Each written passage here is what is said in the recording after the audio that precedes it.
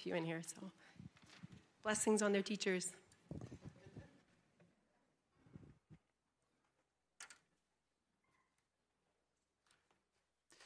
Father, we pause for a moment before you at the close of that section of our worship this morning.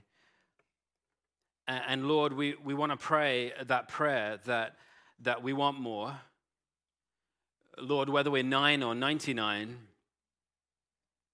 we cannot exhaust knowledge of you, experience of you.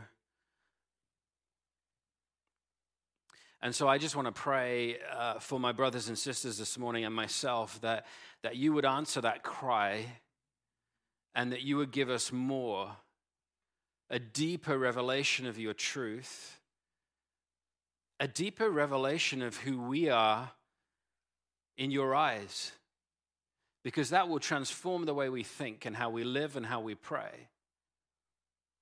So God, we just want to give over this time to you. We want to pray now as we open the scriptures that you would bring revelation and you would use my words, but may my words not get in the way of what you might want to say to any individual. So I pray, Holy Spirit, come and communicate what you need to communicate this morning into our hearts.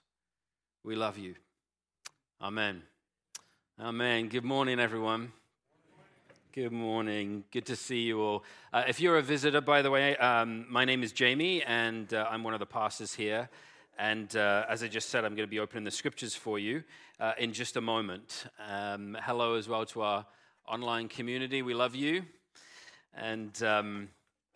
And before we do that, I just have an announcement for you. So one of the things that I normally do around about the end of January is I kind of give you a report on how we finished the previous year financially, and I forgot.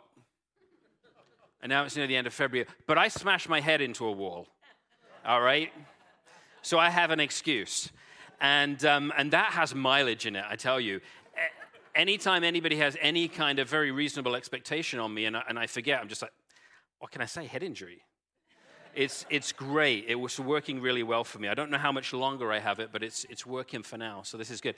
So anyway, so here we are at the end of February, and let me just let you know how we did. So we finished with a little bit of red ink, but not an enormous amount. So we finished with about 35,000, I think it was, in the red, which sounds like a lot of money, but compared to our budget, it isn't a massive amount. And I know that red ink is never great news, but let me just say this, and this is something you maybe wouldn't know, is that at the end of November, we were 190,000 in the red. So that's a huge gap that we closed. So praise the Lord, and thank you so much for your generosity as we gave and tried to finish the year well, and I think we really did. So interestingly, the year before, we finished in the black to about 30,000, so we just kind of lost our gains there, but that's okay. And some of you who pay attention to the finances know we still do have a little bit of debt we're carrying from the COVID years, and we haven't been able to eliminate that yet, but your board of elders are discussing that because we're a couple of years past that now. We're discussing ways in which we can do that, and so we don't need to talk about that this morning, but at our AGM, if you have questions about that or you'd like to hear a little bit more about where we're at financially, we can do that. That's coming up in April. So anyway, thank you for your grace to me for forgetting to do that. All right. I want to start this morning. We're going to be into 2 Corinthians, of course. But how I actually want to start is I want to read Psalm 116 to you. And I'm going to ask you to sort of lean in and try to really capture and understand what it is the psalmist is saying. And I'll make a few comments along the way, particularly in the first couple of verses. So this is what the psalmist says, and it should be on the screen for you behind me. I love the Lord, he says, because he has heard my voice and my supplications. So the psalmist is saying, I love God because he listens to my prayers. He hears my prayers. Verse 2, because he inclined his ear to me, therefore I will call on him as long as I live. Because God has been faithful in answering my prayers, for the rest of my life I'm going to continue to pray because he's given me evidence that he's faithful and trustworthy. That's sort of what's coming through here. I won't comment on every verse, I promise. The snares of death encompass me. The pangs of Sheol. Sheol was kind of like the Hebrew understanding of like the underworld. The pangs of Sheol laid a hold of me. I suffered distress and anguish. Then I called on the name of the Lord. O Lord, I pray, save my life. Verse 5, gracious is the Lord and righteous. Our God is merciful. The Lord protects the simple. When I was brought low, he saved me. Return, O my soul, to your rest, for the Lord has dealt bountifully with me. So this is testimony of the way in which God answered the psalmist's prayer and brought him out of a place of where death was encompassing him and actually saved him. For you have delivered my soul from death, my eyes from tears, my feet from stumbling. I walk before the Lord in the land of the living. And then he says this in verse 10, and I want you to try to remember this and pop it on a shelf because we'll come back to it. I kept my faith even when I said, I'm greatly afflicted. So when I was suffering, I still believed, and I kept my faith, is what he says. I said in my consternation, everyone is a liar. What shall I return to the Lord for all his bounty to me? I will lift up the cup of my salvation and call on the name of the Lord. I will pay my vows to the Lord in the presence of all his people. And actually, Luke, I think we'll just end it there. I'm not going to read the rest. That's enough for us. Psalm 116. If I was to say to you, I know if I did this in England, most people would get this, and I'm pretty sure most of you will as well. But if I was to say to you, to be or not to be? There you go. Like, I'm pretty sure most of you in the room, maybe even every single one of you in the room, would know who I was quoting, at least who wrote that. So who wrote that? Shakespeare, of course. Well done. Yeah, exactly. So it's the most quotable Shakespearean line in history. Most people know that, even people that haven't studied Shakespeare very well. I wonder, though, if we were to try to dig down a little bit more, I wonder how many of you could tell me what play that was from. Who said that? Hamlet. Yes, exactly. It's from Hamlet. And probably less of you probably knew that, but some of you obviously knew it was from Hamlet. Now, I wonder how many of you, and I'm not going to ask you to answer this one, but I wonder how many of you would be able to then put context to that word that Hamlet spoke. It was actually a soliloquy that Hamlet was speaking. If you don't know what that is, it's kind of like a monologue, except instead of a monologue to people, a soliloquy is like you're speaking it to yourself. You're speaking out your own thoughts out loud to yourself. That's what Hamlet was doing. And I wonder how many of you would know the context. Well, here's the context. Hamlet was thinking about life and death, and when it comes to death, particularly suicide, actually. It's quite a dark soliloquy that he was sharing. And he was thinking about life and death. And so to be or not to be is another way of saying to live or not to live. Because Hamlet was reflecting on the pain of life and wondering, would death be better for me? Because it's so miserable, life is. But I don't really know what's after life, so that could be worse. And so I'm not really sure. So is it life or death? Is it to be or not to be? And he was kind of wrestling with that. However much you know about the quote, the fact that the majority of you in the room knew at least who wrote it helps me make the following point. In the last part of chapter 4 of 2 Corinthians, which we're about to read, the Apostle Paul quotes a few words from Psalm 116 that we just read, okay? And the idea is that his audience, the Corinthians, at least some of them, the Jewish background ones, probably not the Gentiles, and Paul himself would immediately know, just like you did when I said to be or not to be, you're like, oh, that's Shakespeare, would immediately know, oh, that's Psalm 116. Now, probably most of us, 21st century Westerners, would read that and would not pick that out, unless there's a asterisk in your Bible and at the bottom it says Psalm 116. Most of us wouldn't be able to pick that out. We wouldn't recognize it. But people in Paul's time, Jews, absolutely would, because they grew up reciting the Psalms in synagogue school and all of that. They absolutely would have got it. And he quotes not just a tiny little bit, but all of the context of Psalm 116 would have come flooding into that moment when they read it. In the same way that if you were a student of Shakespeare, you'd also be like, Shakespeare, Hamlet, oh, Hamlet's soliloquy, oh, he was reflecting on life and death, that kind of thing, right? So all of that context would come and you would immediately understand what Paul was getting at. But it's sort of lost on us in the 21st century. So let's read 2 Corinthians 4:13 to 18. It says this. But just as we have this same spirit of faith that is in accordance with the scripture, I believed and so I spoke. There's the quote. Just a few words. I believed and so I spoke. We also believe and so we speak, because we know that the one who raised the Lord Jesus will raise us also with Jesus and will bring us with you into his presence. Yes, everything is for your sake, so that grace, as it extends to more and more people, may increase thanksgiving to the glory of God. So we don't lose heart. Even though our outer nature is wasting away, our inner nature is being renewed day by day.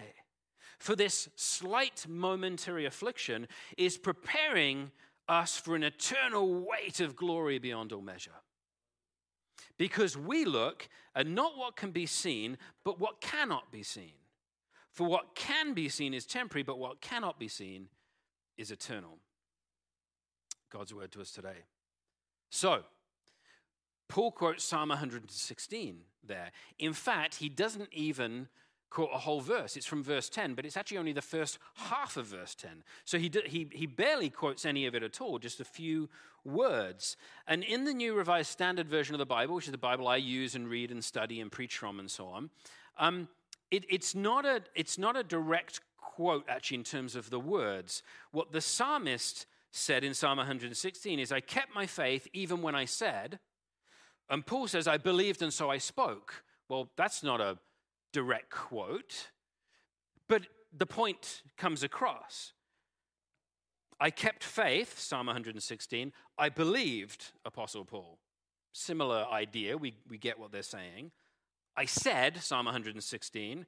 I spoke, Apostle Paul. Again, same idea. The reason it's not a word-for-word quote is because, of course, Psalm 116 was written in Hebrew, and then the Hebrew was translated into Greek of the New Testament, and then the Greek was translated into English, and sometimes when you go through three languages like that, the words don't quite fit, but the idea is absolutely the same. So Paul mentions just a few words from verse 10 of Psalm 116, and the whole context of the psalm would have flooded into the minds and the consciousness of at least the Jewish background readers. The Gentiles probably needed explaining to them. And so for Paul, he has talked a lot about suffering. We've talked about that as we've studied 2 Corinthians together, how Paul keeps talking about his suffering over and again, it seems, almost in every chapter. And the Corinthians have used it as a way of saying, Paul suffers so much. Maybe he's not a good apostle after all. Shouldn't an apostle be victorious and be winning at life? Paul is always suffering. There must be something wrong. Maybe he's under the judgment of God. We're not sure he should be our pastor anymore. And Paul's defending his apostleship. And so the psalmist in Psalm 116 is also talking about suffering. The snares of death encompass me. The pangs of Sheol. It's almost like it came up from the underworld. It was like grabbing his feet. The pangs of Sheol were laid hold of me. Paul has also been chased by the traps of death. In chapter 1, he said, we despaired of life itself. We suffered so much. So Paul knows what it's like to fear death. You imagine him feeling the dangers of the underworld whipping around him in those moments, just like the psalmist felt. So what Paul is doing, he's identifying with the experience of the psalmist. He's saying, when I read Psalm 116, I see myself in that. Like I'm experiencing the same. I get what he's saying. That beautiful poetry is speaking to me in this moment. That, I think, is what Paul is experiencing. And he's identifying with him. But down in those depths, Yahweh, Israel's God, came to the rescue of the psalmist. The God that Paul now knew in Christ had himself gone down into those same depths and brought up new life in the resurrection and saved Paul and saved you and saved me. So Paul was seeing his own life experience in the life experience of the psalmist, whose psalm he knew so well. And he can quote just half a verse and bring all of that context with him. So to that half a verse, the psalmist kept faith, and so he spoke. He had believed and seen and experienced God would answer prayers, and so he had faith that God would answer prayers again, so he kept speaking to God in prayer. And so for Paul, he remains faithful, he believes, and so he also speaks in prayer. Paul believes God will raise him also with Jesus, and then he says, yes, and all this praying I'm doing, by the way, Corinthians, I think there's maybe a little edge from Paul, I don't know, we'll have to ask him, maybe there's no edge, he was pretty holy, so maybe not. But I imagine there might be a little of edge. Just so you know, Corinthians, all this praying that I'm doing and all this speaking that I'm doing, it's for your benefit. You who keep accusing me of being a terrible apostle. Because when I do it, it actually reaches more people, including yourselves, and actually results in thanksgiving to God. Because the more people that respond to my prayers and turn to Jesus, the more people end up thanking God. And so, can you see the fruit of all this suffering that you keep throwing my way?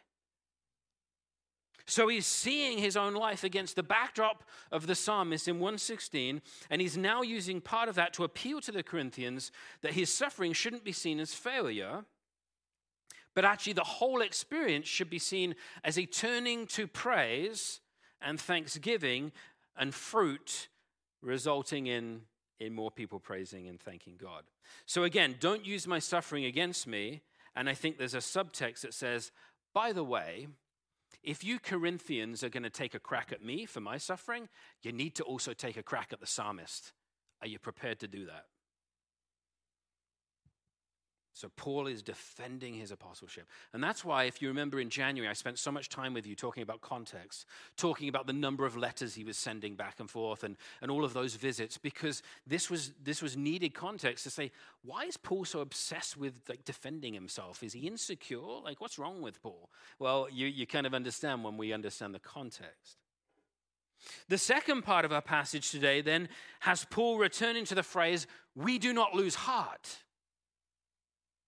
He said that before and he says it again, even though we suffer and even though the world is hard and even though ministry is hard, especially to you guys, we don't lose heart nevertheless. Partly because we don't lose it because of what he's just said about believing that God will raise him from the dead, but partly also because what Paul starts to do is he starts now to reflect on his own suffering using the lenses of God's eternality. The eternal reality. And he starts by saying, even though our outer nature is wasting away, our inner nature is being renewed day by day. Stop and think about that verse for a moment. It's pretty incredible, isn't it? It's a pretty incredible verse, so let's dig into it. Our outer nature is wasting away. That is just truth. That's just reality. That is just something that not any of us can escape. It's just this inescapable how things are. No one on planet Earth can ever escape the passage of time. I know this is going to sound depressing, but you know we all die, right? All of us die, and all of us waste away, and there's nothing we can do to stop it. As humans, we age, and our skin becomes more wrinkly, and our organs don't work as well as they used to, and our hair loses its color, and some of it begins to fall out. And thanks, Jamie, this is so depressing. But it's true. None of us can escape the fact that through time we are moving towards death. We're all going to die. And humans have done a lot to extend life, right? With medical advances, things that, a few decades ago would have killed us. Now we can have life-saving surgery and live longer.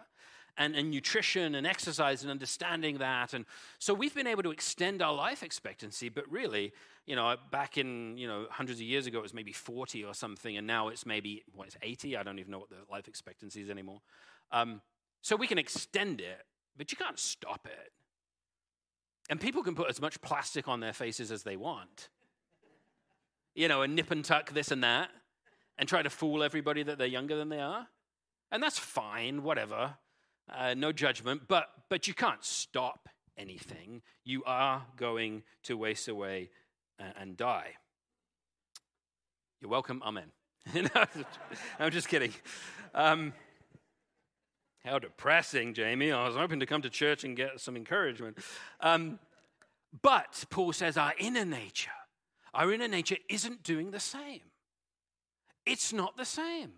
It isn't subject to the same decay that the rest of us is. It's not aging. It's not moving to a place where it will cease to exist. Isn't that incredible? What does all of this mean? Well, it means this: for the believer, for the Christian, for the follower of Jesus, for you and me, and actually for everybody else on this planet, the existence that we experience is that is underneath the decaying mortality that we inherited from Adam. So, our human experience, as we've received it down the generational line, goes all the way back up the generational line, all the way to the first humans, and all humans are part of that mortal fallen line that ages and dies and no one can escape it. However, the inner self, for the believer, for the Christian, for the Jesus follower, for you and for me, not actually for everybody else though, what happens is that we now live, the existence we now live is the new age already inaugurated in Jesus as the last Adam. And because you and I are in Christ, and Christ is in us, what it means is there's a small part of the resurrection life of Jesus, the imperishable, immortal, perfect reality of Jesus that actually lives inside of us in the Spirit as a mark, as a seal, as a deposit, as a guarantee of heaven. Amen. So even as you are wasting away and I am wasting away, there's actually a real part that's inside of you that isn't. So when you get up and you feel stiff and old and all these kind of things, you're like, but in me is something that's immortal. That's an incredible thought. And that can't age, and it won't age. It doesn't affect our outer body. It promises us and marks us for heaven, but also it's something we can dynamically cooperate with and allow it to change us as we grow in Jesus and we get mature characters and our attitudes get transformed and things that drive us get renewed and revived as the Spirit does work in us if we allow Him, if we cooperate with Him.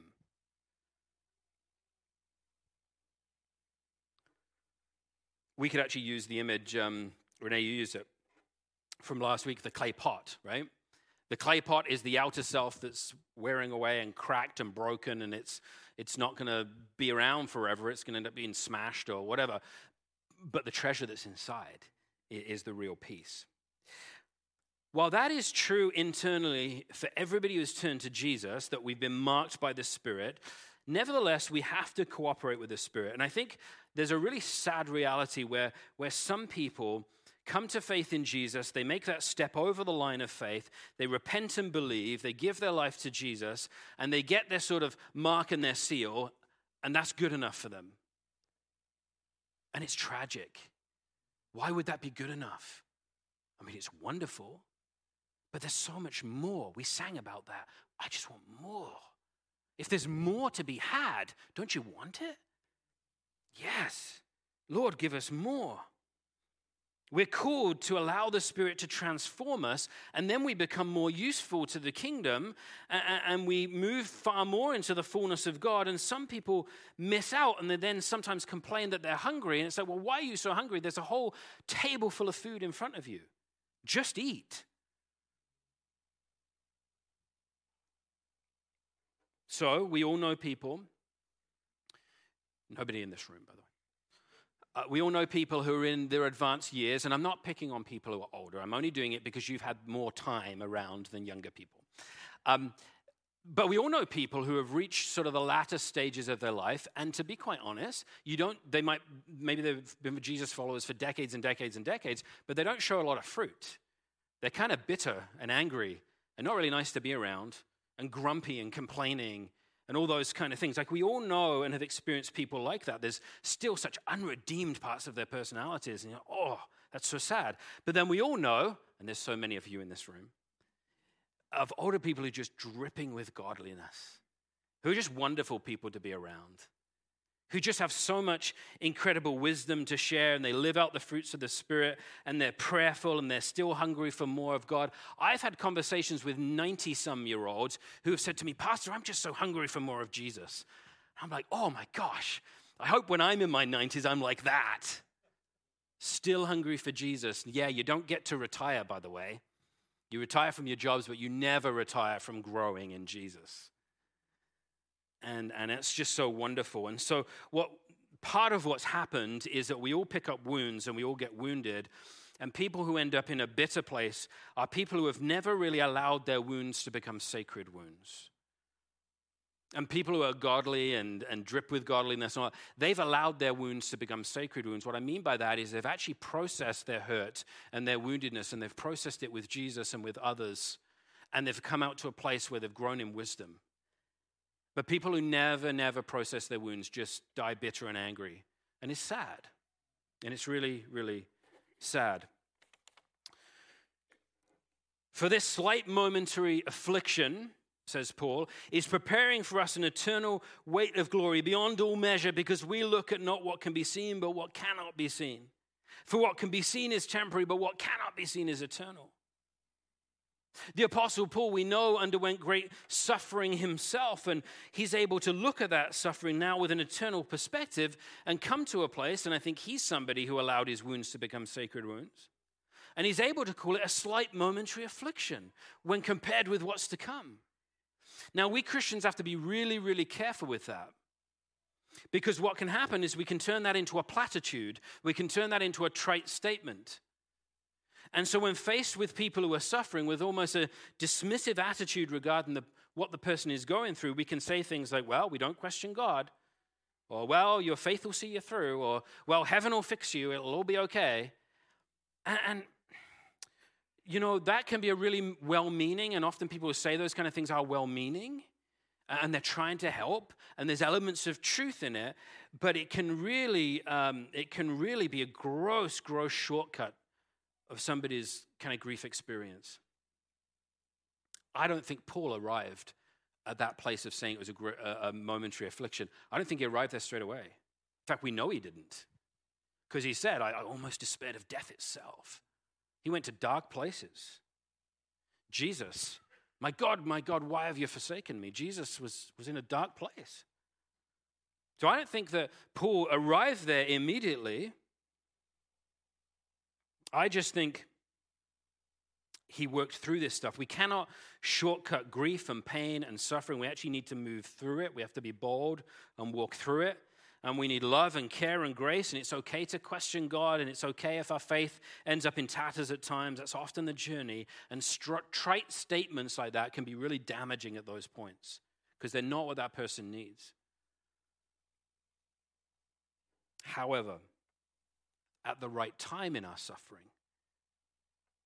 when we're able to move from the intensity of the pain to a place where we are able to start to ponder eternality and things like that, and renewal and the wiping away of tears in the age to come, when we take it not as a platitude, but rather as healthy reflection with others and God, meditating on the eternal weight of glory and the powerful, powerful ministry of God, we can actually come to a place of powerful kingdom exercise, a transformative experience. So Paul went from the weight of his suffering to the eternal weightiness of the glory of God in the age to come, and a glory beyond all measure. And this was like the pinprick of light in the dark cave where you just can't seem to see anything except this tiny little pinprick of light, I think, for Paul, or the light underneath the doorway of our prison cell, or whatever it is, where we're able then to walk out into a broad open space where the sun once again shines on our face, and the love of God and the warmth of God brings us out, where he brings us up out of the pit and crowns us with love and compassion.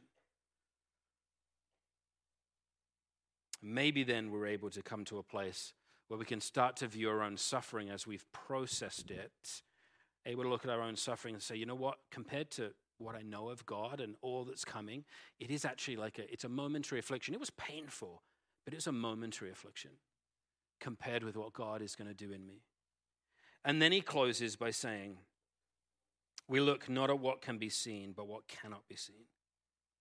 For what can be seen is temporary, but what cannot is eternal. And this is hard for us to get our heads around, and this is why it's hard. Because what is seen is really all we know, or the vast majority of what we know, right? What we see and what we can touch, what we can feel, what we can taste, I mean, that's just what we experience. That's what we know. The unseen realm is something sort of out there, and we know it's there, but it's really kind of disconnected in our minds from daily life and so on. And this is where I use the phrase, and if you've been at Seven Oaks very long, you've probably heard me say this a dozen or more times from the stage, and that is that we get to kind of pull back the thin curtain that separates the earthly existence of ourselves with the heavenly realm of God. And there's certain times in the scriptures and certain times in our experience where that curtain just gets drawn aside just a little bit and we get to peer through. And we get to see and peer behind it. And there's a whole real and expansive reality that's part of a whole nother realm of existence. It's a spiritual realm. It's the realm of God. It's where angels and demons are and all of that stuff. And it's not ordinarily accessible to you and I, but we have a keen sense that that realm has a certain amount of limited interaction with us. They cross over and intersect, and that one day actually they'll be fused together in the new heavens and the new earth.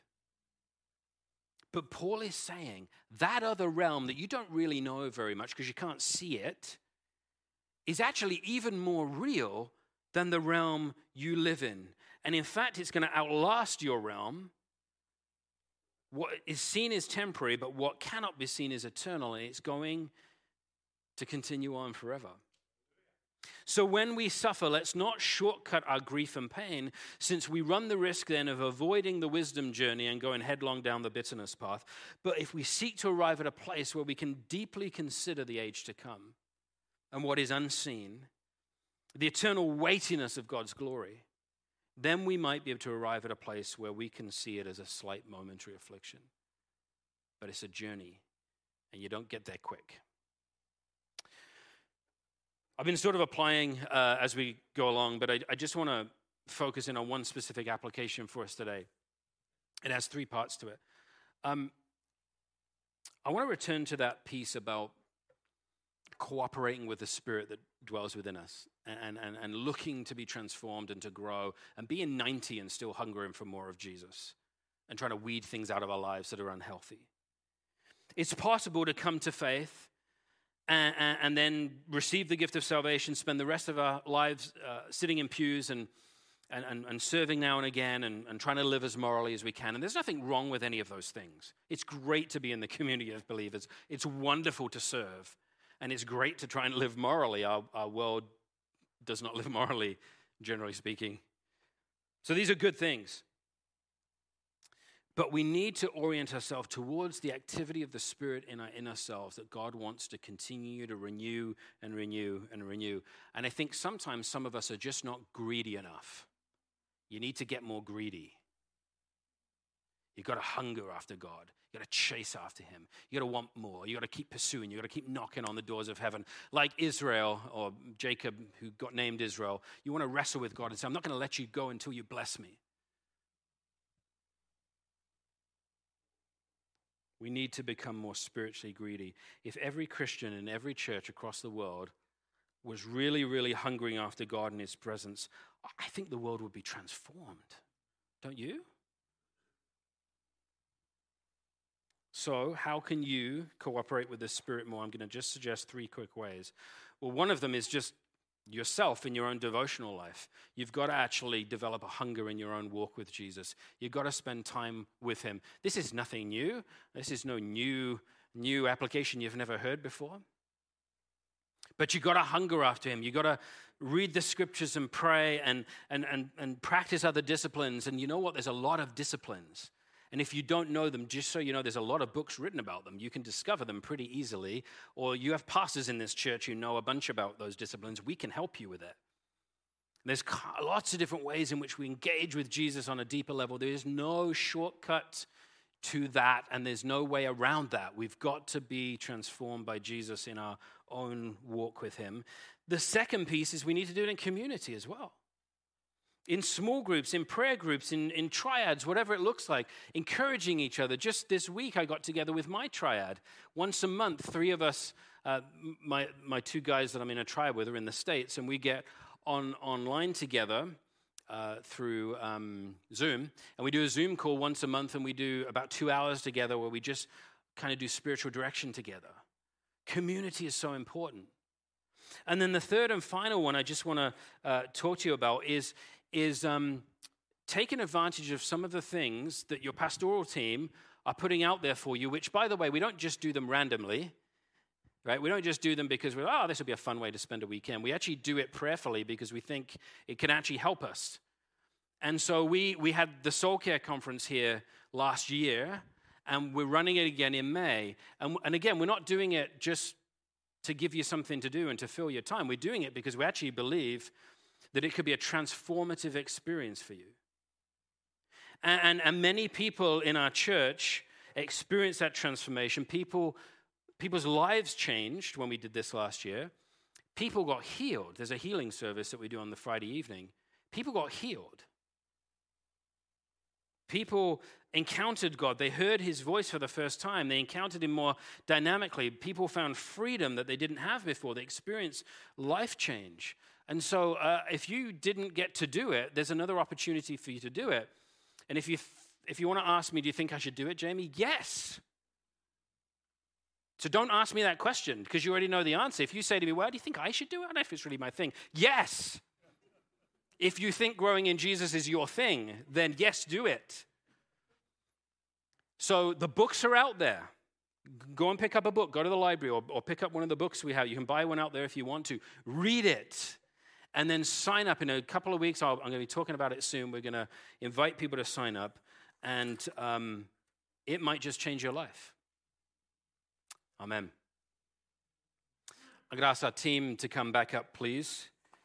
And we're going to sing now about how welcome